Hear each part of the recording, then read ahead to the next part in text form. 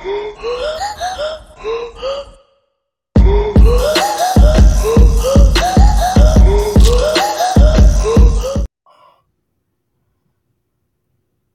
and welcome back to Talk and Fight. Boxing fans around the world, thank you for joining us once again. Another episode of Knuckle Up featuring Mike Orr at 4 and Cedric Van, who's in the den with us today. And today we've got a super special guest coming in from us who's over in the UK right now across the pond waiting to join us. So go ahead, Mike, introduce our special guest and let's get rocking and rolling. Yes, today we have Hannah Rankin, current IBO and WBA light middleweight champion, is in the house today. And we're going to talk to her about her wonderful career, how she got started in it. And remember, Cedric, bassoon, a bassoonist. You want to know what this is about. Yes, so we're definitely going to talk to her about this and how she achieved that wonderful degree in music and how she boxed at the same time. So, yes, without further ado, let's get her in here. Graham, sorry, we're going to knock you out. Thanks for joining us. We'll see you later. Hi, guys. Hello. Hey, Hannah, how are you? I'm doing very well, thanks. Thank you for taking the time out to come and join us here on Knuckle Up. I know you're very busy. Camp's about to start for you, and you're in the gym all the time. So let's just get right into it. What age did you start boxing, and what made you start competing? So I actually started boxing really late. I was when I was a child, I did taekwondo. So I had an introduction to combat sports when I was quite young. Did taekwondo, me and my sister. Like I always say, I think my mom did it to stop us fighting at home, you know? So she was like, you can go and have organized fighting elsewhere. So I've always loved combat sports, but I didn't actually get back into them until the end of my undergraduate when I was like, right, I've got to get fit. And the normal sort of gym setup, but I used to find it so boring. I was like, I like the treadmill, I like the row machine, and I'm leaving. So I was like, I'll get back into some sort of combat sport. And I started doing some Thai boxing in Glasgow. And then when I moved to London to do my master's, so I was in 21, 22 at this time, 22. And I started doing some Thai boxing down here. Then I met my coach, Noel Callan, and also a former heavyweight champ, Derek Sweet D. Williams. I met him as well. They both introduced me to boxing and I fell in love with it, absolutely fell in love with it. So I was just doing it for fitness and really enjoying it. And then I was doing sparring. And then, of course, went to the next step. So did some white collar boxing, which is a sort of charity boxing here where you can do 3 2-minute rounds and raise money for charity, you know, like bankers and, you know, businessmen, they'll give it a go. And I was like, I want to do that. So I got into that and then I wanted to take it to the next step. And my coach said, well, you can join an amateur club and then you can compete with them. And I was like, well, can I still train with you? And he's like, no, I'm not an amateur coach. And so I was like, well, throughout my whole life, if things have been working with teachers that I've worked with, then I stay with them. So I was like, well, I want to stay with you. So how do I stay with you and compete? And he was like, well, we could go professional, but we'd have to see how you do with some sparring and, you know, see if you're really up for it sort of thing. So he took me sparring with, at the time, it was Kelly Morgan. She was a WBC silver champion, middleweight. Wow. And she used to be a javelin thrower. So she had a right hand from God. Yes. I remember this clearly in sparring. First time I'd ever been in with a professional, and it was like an eye-opening experience for me because I was like, wow, these people can punch hard, they're explosive. But, you know, and I definitely got my ass whooped. Absolutely. This wasn't the first time you sparred, but this is the first time you sparred someone on like a different level. Yeah, on a pro level. I was like, ooh, there's some more stuff to this. Like, you know, it's going to be a few more things I'm going to learn. But, you know, I got out and I was like, right, no, when are we coming back? I want to do more of this, this, and this. And he always says that it was that sort of like curiosity and like determination to always be better that he decided that he was like, right, I'll take you pro. Let's go. Let's do it. And everyone thought I was nuts. You know, like I'm 20. So zero amateur experience. You just went right to pro. Absolutely. Yeah. And I was like, I've always been like that with things that I want to do. If I really enjoy something and I want to see how far I can take it, I'll go 150%, you know, like all out. If I love it, that's what I do. And, you know, you never know where you're going to end up. So you might as well give it your best. And actually, for me, I just found something that I truly love. And thankfully, I've excelled and learned a lot along the way. So, yeah, it's been good. Nice. Nice. Definitely. Your current record right now is, I believe it's 11-5-2 with 2 knockouts, right? Yeah. That's awesome. So can you describe your first pro fight? Like the feeling that you went through. I know it was a win. I know you won your first 2. It was your third fight was your first loss. Describe us the feeling that you went through in that first fight. I remember it being mental. I remember thinking, I can't believe I'm doing this. Like, I can't believe I'm doing this. And like, you've had all the prep in the lead up to it. I had my hair braided properly for the first time. And I was just like, I wasn't going to wear a head guard. I was really happy about this because I hate wearing a head guard. So this was the best part. I was getting little gloves. I was like, oh, these feel great. And my coach was like, yeah, but don't forget your opponent gets little gloves too. So not just you. And I remember it was in this like old nightclub in Southend, like East London, outside London, and I had to walk through the kitchen to get to the ring. It's one of these tiny little shows. And I remember walking past these pots and pans and ladles, and I was like, "This is surreal." Then I went out and like kicked butt for 6 rounds. So I was just like, "It's mad." And I remember it just being really, really crazy. And for me, I'd had like 3 or 4 disappointments in the lead up to that where I thought I was going to fight, then I wasn't fighting. I thought I was going to fight. So I just couldn't actually wait to get in there. And I can't really tell you a single minute of what happened when I was in that ring. All I remember is my arm getting raised and me thinking, oh, I've started. Yeah. That's awesome. So now that you went through that experience, can you say, and would you say you have a little bit more of a you're more comfortable in your training camp routine, like you know what's going to happen, like you're more calm, and that just comes with the experience, right? So you feel more comfortable when you're training? Absolutely. Like I think you like they always say you can't buy experience, and it's so true. It's one of those things you just have to get out and do it and learn on the job and learn how things are going. And obviously, having not had an extensive amateur background in any way, I hadn't actually boxed like live. I hadn't actually competed that many times. I'd only done like 6 or 7 white collar fights. So, for me to start going into the pro game, I was going in there quite blind. So I've always been learning on the job, which has been great in some ways because I've actually been able to adapt and change. And every time I get in the ring, I'm a slightly different, improved fighter instead of coming into it with a ready-built style that I already know. So I'm always growing as a fighter, which is great. But also it does mean you've got like the shit parts where you've got to learn quite a lot very quick. Yes. Of course. Did your coach ever explain to you the reason why? Because there's some coaches, I know some coaches that do coach amateur boxers and professional boxers, and there's some coaches that only do one or the other. Did your coach ever explain to you the reason why he just wanted to go right to the pro and not to? He tried to get me to go to an amateur club. As he always says, I tried to get rid of her, but she wasn't going anywhere. So, no, he actually got his pro license to take me professional. Before that, he hadn't taken anyone pro, and he'd been working with boxers. He'd been doing a lot of their strength and conditioning sides of it as well. And that's where his experience lay there. But also he used to fight when he was younger. He did boxing, MMA. So he's been involved with boxing for a long time. But he just never thought to take somebody professional. So, he was like, right, I think you're determined and you're going to stick it out. So let's do it. Nice. Great. It's turned out well so far. Absolutely. You fought for your first world title, I believe, in your 6th fight. That was for the WBC Silver Female Middle title? Yes. So my 6th fight, that was WBC Silver. Yeah. So that was such an exciting night for me. It was like my first proper title, and it was at home in Scotland in front of my family and friends, and it was meant to be for the 150 the junior middleweight. It was going to be for the 154 title, but then like before it, like 2 weeks out, like there's a change of opponent because there's a problem with the girl that was meant to be fighting. Then it has to get changed to the 160, and I'm thinking, I just want to get in there, I just want to fight. I don't care who it is.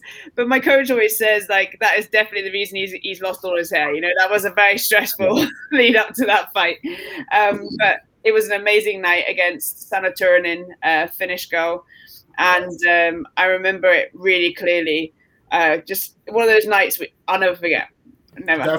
Definitely. One of the biggest accolades so far in the career at that point in time, right? So yeah, buzzing. What do you have any short plans, like any short-term goals that you're trying to accomplish at the moment? Yeah, so obviously in boxing, I've got my first defense of my world titles coming up. So very short-term goal is to have my arm raised in here and still. That's the short-term goal. What's the date for that? So it's not been announced yet, so I can't tell you, unfortunately, else I would love to. But yeah, it's coming up soon. It should be announced hopefully for April sometime. And then everybody's going to get a chance to tune in on Fight Zone and watch it. So yeah, I'm buzzing. I'll be headlining the show as well. So I'm very excited. And I think that's a big step forward with women's boxing. We're now seeing more women headlining shows, which is just a real positive. So that's good. Hopefully you'll be headlining our Sunday show, Knockout of the Week. Yeah. So we're expecting you to headline that pretty soon too. Yeah, definitely. Cedric, I'm just thinking, what training camp questions? I know you're so good about them. Yeah. As far as now, what do you feel is your strongest weapon now that you've been learning on the job? Of course, like you said, in your first fight, you can't even remember it because everything was just a blur. And that's how it is for everyone. And that's the other thing too. That just shows the heart that you have, because it's one thing to start as an amateur. I know how everyone is as their first amateur match. You had your first professional match as your first competition. Yeah. That takes a lot of heart just to do that. So I got to commend you for that. Now, where do you feel is what do you feel is your strength? Like as far as your hardest punch, or where do you feel that you excel at in your skill level? I think probably mentally I'm incredibly strong. I have a very strong team around me, and one that I've built up from the very bottom, and people that have been with me all the way through my career. So I have great support there. And I am kind of the most competitive with myself. I just will not be beat. It's like one of those things. And I will always push myself like harder, faster, more than anybody else. And I will not be outworked.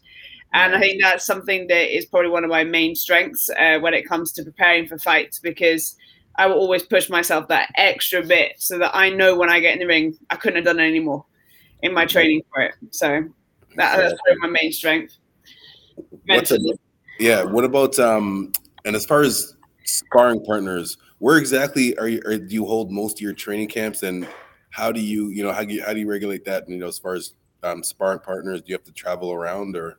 Well, I think that's really changed. So when I first started out, I traveled a lot for sparring. I was over in Europe a lot. I was in Sweden, Germany. I just used a lot of my own personal savings to get myself experience, because at that time there wasn't that many female fighters in the UK. We still haven't got that many at the moment, but it is rising. And so I chose to use money to travel. That's why I wanted to travel, get the experience of sparring, and obviously had great experience in America as well. Like I love being in America, and like I have some great friends over there, and also I've sparred with some brilliant people over there too. So yeah, I think traveling for sparring is good. Here now in London, there's quite a lot of girls available around my weight. It started to grow, especially with people turning over from Team GB. We now have quite a few Olympians that have come into the professional ranks, which is brilliant, because it just means the sport feels like it has the opportunity to do that. So now I base most of my sparring here in London in my camp, unless I go abroad for it.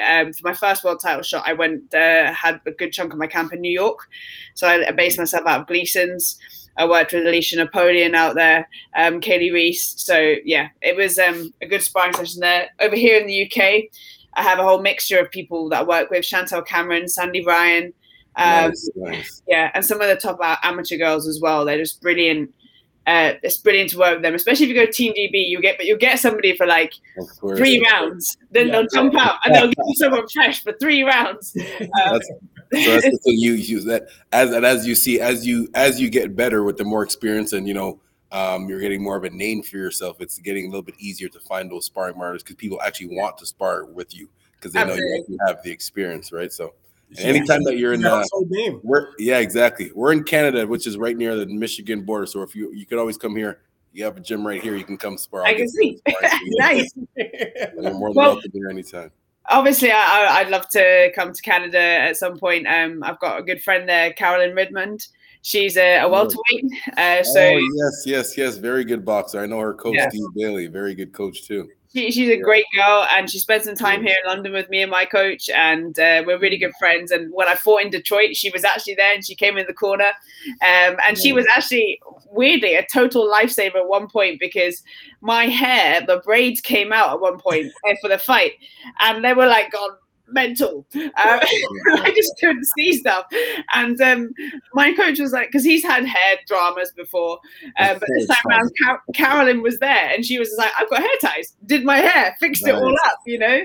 No, she's great. And of course there's a Canadian boxer, Marie-Eve Decaire. She's got one of the IBF belt at junior middleweight, so of course, like, you know, I want to fight her at some point whenever we get a chance. Because I'd love to unify the division. That's my goal. So, hopefully we'll be in Canada at some point. Yes, hopefully. That'd be excellent. What do you believe is the greatest challenge that you faced in your career so far in boxing? I think when I fought Claressa Shields, that was probably my biggest challenge for a fighting side of things. The other side of the coin is kind of like being a female fighter in a male-dominated environment. Definitely, but that is changing, which is good. Like, I really see that starting to not be such an issue as it was before. There's things still to work on. But when I fought Claressa, it was the first sort of time that I've been on like Matchroom USA. It was we did live press conferences. I was flown to New York for like 48 hours for a press conference. You know, it was the first time I'd really been thrown right into the public eye, and my first time having to answer loads of media questions, be in front of the camera all the time, and prep for the biggest fight of my life, really, against a fantastic boxer who, at the time, we hated each other. It was dealing with that, like all eyes on one thing, you know. But now we're really good friends, so it's all good. But at the time, we were right at it. That's competition. That's his competition, right? Absolutely. And this shows the respect that you guys have for each other afterwards. Definitely. What do you think needs to happen in the next few years to really make women's boxing take off? What are some of your suggestions? So I think, like, we were very ironically, the pandemic was probably one of the most positive things that could have happened for women's boxing. Out of all the women's sports, we're the one that seem to have thrived coming out of the pandemic. A lot of other ones are really struggling at the moment. And that's because Eddie decided to put female fights on in his fight camp in his garden. And the best part was we had a captive audience for a change. They were stuck in their houses. They couldn't go anywhere. And the only live sport was us. Yeah. So there was no excuses of, oh, it's a chicks fight, I'm going to the bar. Oh, it's the girls, they're not interested, and we're going to watch something else. Like, there was nothing else for them to watch. And Eddie was really clever. He put on only top-level female fights, title fights. Mine and Savannah's fight, we got Dramatic Fight of the Year from the WBC. So, it's a fantastic award. And all of the girls' fights, none of them disappointed. Not a single one. They were all action, action, action from the first bell. And I think giving the public that introduction to us with no excuses for the fact they couldn't watch it was the best thing that could ever happen, because now that, like, people are talking about women boxers as like a household names, and it's become, people know who we are now, and that's just great, because you've got now young girls going, oh, I want to be like Katie Taylor, or I want to be like Hannah Rankin, or that sort of thing. And I think that's been a real step forward, and it's properly exciting to be at the very front of the wave whilst everything changing. As a fighter, I feel really privileged to be there. For the future, because 10 years ago, the girls coming out didn't really have. There was a lot of females on the scene, but there wasn't as much exposure. No. So if that continues, that would be great. The other thing that I think is the main issue is obviously the differentiation in pay. And this is, for me, comes down to the fact that it's very easy for someone to argue not to pay us the same when we don't do the same number of rounds or the same length of rounds. Okay, so at the moment, for a world title fight, it's still 10-2s for us. We still fight 2-minute rounds. I mean, I know the WBA have done 3-minute rounds before, and I would love 3-minute rounds. It would really suit me. But I do think we need some sort of differentiation between what you fight for a world title and say what you fight for a Commonwealth, because you've got some girls stepping up to world title level because they can do 10 rounds, but they're not really at world title level. Right. So it means that they take, and also having only 2 minutes, I feel means that female fighters take a lot more punishment over a longer time. Whereas if it was, because they might just get through the 2 minutes, have a minute to recover, and get beaten up again for 2 minutes. Whereas if we had the 3 minutes, that might only last for 4 rounds, then they get stopped. I know there's been a couple of times in fights for me where I just needed 10 seconds, 10 more seconds. 10 more seconds just to finish it. That's yeah. So I think if that was to change, that would be great. But I know there's some arguments about whether or not we can do 3-minute rounds. The WBC has some studies out that says that we sweat more, and so we're more likely to brain injuries, basically. That's all nonsense. That's all, I've heard that. I read that whole article out, and there's doctors that are proven that it's all nonsense. They're just trying to make excuses.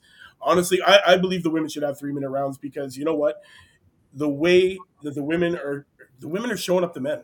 Yeah. Honestly, you ladies are really putting on a real show. You guys are you don't back down. There's no pussyfooting around. There's no arguing people. It's, I want to fight you, and it's okay, let's fight, and then you get in the ring and do it. You know what? It's entertaining as hell. And yeah, sometimes I believe that you guys need that extra minute just to finish the person sometimes. And just in general, just doing the full 3 minutes. Because when I was saying before, when I train females, I train them 3 minutes. I don't train them just for 2 minutes. Like, it's, you're working just as hard as the men and two. So yeah. Absolutely. And I think if you're going to try and change the system, if they want to do something in between that, maybe at least make world title fights 12-2s. Right. So that means that there's some sort of differentiation, because at the moment you have the elite level, you have people at the very bottom, and the people in the middle is much, much thinner. There's a lot less people in there, and the depth in women's boxing is never going to grow if we don't have the ability to push out a little bit more. And have more time to showcase things. So, 12-2s, 10-3s, something like that would be great. And I know a lot of female fighters would much prefer 3s. But you were one of them. I know Clarissa Shields, one of them. Yeah. I'm pretty sure Katie Taylor, Savannah. I'm pretty sure all you elite level women right now have all agreed to 3 minutes. And honestly, I think they should give it to you, man. Yeah, I know. And I think, like, as myself as a world champion, I try to push for these things. I think once you're in that position as a world champ, it's your chance to really ask for these things and push for them, because you're in a position where you've got the title, you've got the belt. So try and make a difference, try and change it. So that's something that I'm working on at the moment. And I'm hoping at some point in my career it will change and I will get that chance. Because you're a champion, your voice will be heard a little bit more, because you have not one but 2 belts. Yeah. A question off topic here. Bassoonist. You are a bassoonist. Yes. Thanks for reminding me, Mike. Yeah, we need to know about this. I didn't even know what a bassoonist was, and then I find out you're basically a professional at this. So please, I need to know the beginning of the bassoonist. Yes, we got to hear it. Okay, so I come from my family. We were quite musical. Me and my sisters, we all played musical instruments growing up. I started on the flute. In fact, I started on piano, but I gave up piano because I thought it was cooler to kick people in taekwondo. So I was like, I'm going to do that instead. But then I came back to playing the flute. I got up to my grade 8. And then an old lady donated a bassoon to my school. Now, a bassoon is like a big woodwind instrument. It's usually a beautiful brown color, lots of silver keys and a silver bit that comes out here. It's a woodwind instrument, so you blow down it. I play the bass part. That's the bass line. It's also one of the weirdest looking instruments you've ever seen. And I was like, I want to play that, because it's different from everybody else's instrument. So yeah, I started that late as well. That was when I was about 15. I picked that up and I was like, this is the instrument for me. I just knew it. And from then on, I worked. I got into the junior academy in the Royal Conservatoire of Scotland. And then I went on to study my undergraduate degree at the Royal Conservatoire and my master's at the Royal Academy of Music. So I've played all around the world with orchestras, played with professional orchestras. I have a wind quintet. We still play together at the moment. our main sort of work now is we work with a charity that goes into the care homes for people who are living with Alzheimer's and dementia, and we do interactive concerts for them. So it's a really rewarding part of my job, and also playing concerts for kids as well, especially interactive ones, because kids will ask you the most ridiculous things. Yes. And they will tell you if they don't like the piece. They'll just say, I don't like this. They'll give you their honest opinion. They're not like, they'll just give you their honest opinion. I love it. It's brilliant. So when you're 1 second, we're not just getting off this real. I need go ahead. Explain the difference in preparing for a big bassoonist concert and preparing for a world championship boxing match. What are the similarities and differences there? I'll tell you a funny story, right? So when I was back in doing my master's and my undergraduate, I used to actually suffer quite badly from performance anxiety, which is kind of tricky when you're wanting to perform in front of people. So it was a real stress for me. I used to my breathing used to go bad, my heart rate went a million miles an hour. I couldn't hear, real nerves, and but it was only for solo performing, not for an orchestra or anything like that. So, I went to hypnotherapy. I tried a few different things. But when I moved down to London, when I had my final recital at college, I ran it like a boxing match. My coach came in with me. He stood outside the room before I walked on stage. We did our breathing together. I had water. He was like, right, you're cool. Let's go. First round. I went out. I did my first piece, and I came back again with some breathing. And you know what? I performed the best I've ever performed. And it was that sort of structure and the way that, you have, your coach is in the corner. You get back there, you get some advice, you control your breathing, clear your mind, get ready to go again and refocus. And it actually was one of my best performances. So there are lots of similarities for me, because it is all about performing, whether I'm on stage or with my bassoon in front of a nice, well-behaved audience who are going to clap nicely when they should, or in front of a boxing audience, and I'm facing my opponent. We're going to go at it as soon as the bell goes, but I'm going to perform under the lights. And I realized that actually I'm an entertainer, and I love to entertain people, so I always hope that people are entertained to watch me box as much as they're entertained to watch me perform in concerts and things like that. So for me, they're very similar. Honestly, I love watching you box. I guess I gotta watch you play the horn then, right? Yeah. If you're such an entertainer, I'm gonna have to check it out. I'm not sure how much if you, I don't know, this would be maybe too much, but if you could have one of those things that something if you sit on something and it brings you to the ring so you can play the bassoon. Actually, no, because you need your hands. Can you play the bassoon with your boxing gloves on? So many people try to think of a way of how I'm going to achieve this, but I'm like, guys, the gloves make it impossible. I need to be able to play fingering and keys and stuff. If I'm like this, I just can't. Oh my god, that's amazing. That's amazing, man. Coming out playing the bassoon to the ring to your world championship match would be amazing. I mean, Tyson Fury came out as a king. Right? Why can't you come out playing the bassoon? Why not? That's awesome. Oh my gosh. Dream fight today. If you could fight anybody right now, who would it be? Oh, okay. So there are some really cool female fighters that are all I love. But I would love it if Holly Holm, and if I was anywhere near her weight and stuff, I would love to have fought Holly Holm, because she was cool. She still is cool. She's an absolutely badass female. I really, really like her. Riker, I'd like to have fought Riker. That would have been cool. I would love to say I share a ring with Anne Wolf. She's probably the scariest woman in women's boxing ever.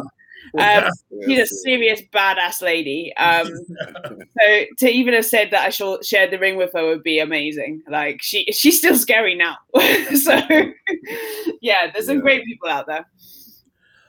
When you're ready to hang it up and retire, what are the plans, and what do you want to be remembered for in your career? So, like I always say to people, I never put a date on when I want to retire, because I think people who do that are subconsciously working towards that date, whether or not they say they are or they're not. And it means you're never really going to push yourself to the max. If you're thinking, okay, I'm winding it down, I'm not about that. So for me, there's no date. But when I do retire, which will inevitably have to happen at some point, it can't happen. It can't go on forever. I've started doing some work with Fight Zone at the moment for commentary, which I really, really, really enjoy. Actually, I've had the sort of.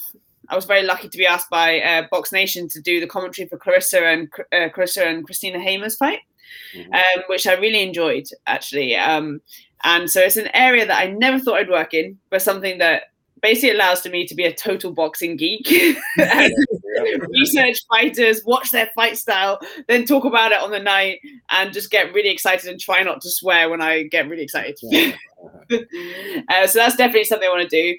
At the moment, I'm doing quite a bit of ambassadorial work for a charity called Boxwise. I'm due to go out to South Africa to set up their South Africa branch after my next fight. So that'll happen this year. I'm a big believer in getting young people empowered through the sport of boxing, helping them to learn discipline, and just also give them some routine and structure, and giving them pathways into future employment and options like that. So that's an area that I hope to be involved in when I retire, because for me, I'm quite passionate about it. So fingers crossed, I will be doing a fair bit of that. And how I'd like to be remembered, someone who gave everything a go. I took every challenge full on and didn't take no for an answer. Do you want to be loved or do you want to be feared in your career? Well, I'd like to be loved, actually. I think that would be nice. I'm not fussed about being feared, because I do my stuff when I get in the ring, It is what it is. And I think sometimes fighters try to be a person that they're not. And often, eventually, when you get to the high levels, you get found out. And boxing is a huge mental game. So if in the lead up to a fight, your story starts to unravel, and you're not the person that you've made out you are for your first few fights. You're not this like badass gangster guy, and suddenly you're standing in front of a gangster. You're gonna get found out. So you're gonna get G-checked right there. Yeah, I'd like to be loved by people, and then I'll do all my fighting in the ring. That's awesome. Do you do any training with kids now in your spare time? Do you have time for that? Yeah, definitely. So like I said, obviously with the music side of things, I like to give concerts, and they always keep me on my toes there, because no matter how much stuff you prepare for a kids concert, it's never enough. It's never enough, and you've got to get more stuff going. With the Boxwise thing, I'm getting a chance to go and watch these guys at various ages and levels progress through the program.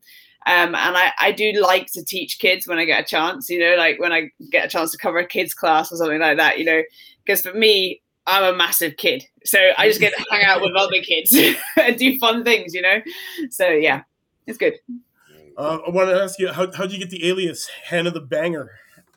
I have no idea where this has come from. So I heard about this. It was on a WBA article, and I was like, I don't know when this happened. When did this nickname appear? So I've not heard it before, but I was called the Classical Warrior. That was a nickname that was given to me by a friend right when I started at the very beginning, and it kind of stuck for a while. But I think that this one, I'll take it. Why not? Yeah, it works. It works, definitely. Yeah. I've also been called the Mule. The Mule is another one. Yeah, the Mule.